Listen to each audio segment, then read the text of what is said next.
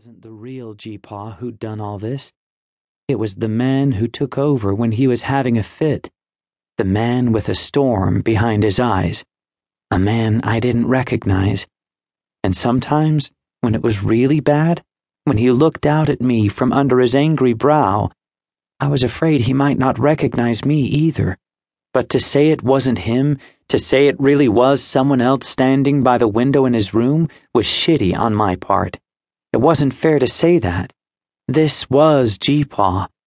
I had to get used to that, and I needed to figure out how to help him.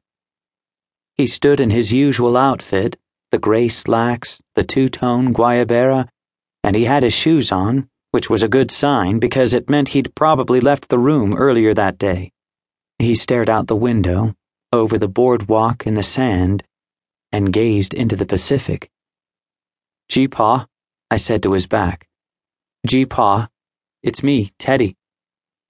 I let go of old Humper's leash, and he raced over to G-Paw, nuzzled his leg, then came back to me as if looking for direction, and I wished I could give him one.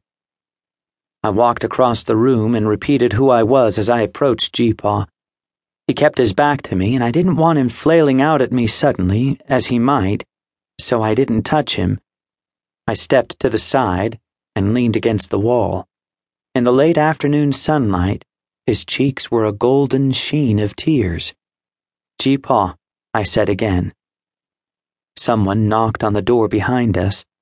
It opened before I could say anything, and two of Calypso's polo-shirted brigade stood in the doorway, two massive beefcakes, Julio and Frank, who looked like the football players at school who puffed out their chests when they walked and hung their arms about a foot away from their bodies like they needed to constantly air out their pits. Julio and Frank showed whenever there was red alert trouble in one of the residents' rooms, or if someone was lost in the middle of the bistro, or the lobby, during one of the organized activities, or during a meal. "Everything okay?" Julio asked, coming into the room, knowing full well it wasn't. "We need Dr. Hanaway?" "No," I said. G-Paw breathed in and out softly and wiped at the tears on his cheeks, so I knew he'd already calmed down and the rage had passed. He was quiet because he was scared. His eyes darted from me to the window and back. He probably didn't know why he'd torn up the room. It was possible he didn't even remember that he was the one who'd done it. Old Humper rubbed G-Paw's shin, and G-Paw bent down to scratch him. "I got this," I told the giants. "Doubt it," Frank said. His bald head glistened as he dipped beneath the doorframe and stepped into the room. "Charlie?" he said to G-Paw. I stepped in front of them. "Seriously," I put my hand up. "I got this, I do."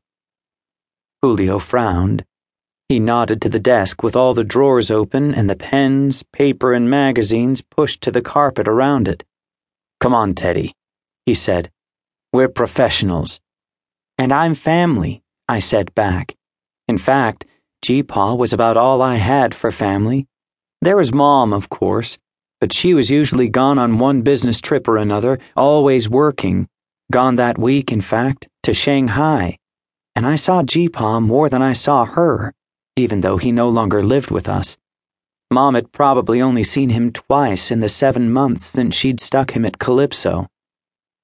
So it was just G-Paw and me and old Humper, because Dad was gone too, and gone for so long we never even spoke about him.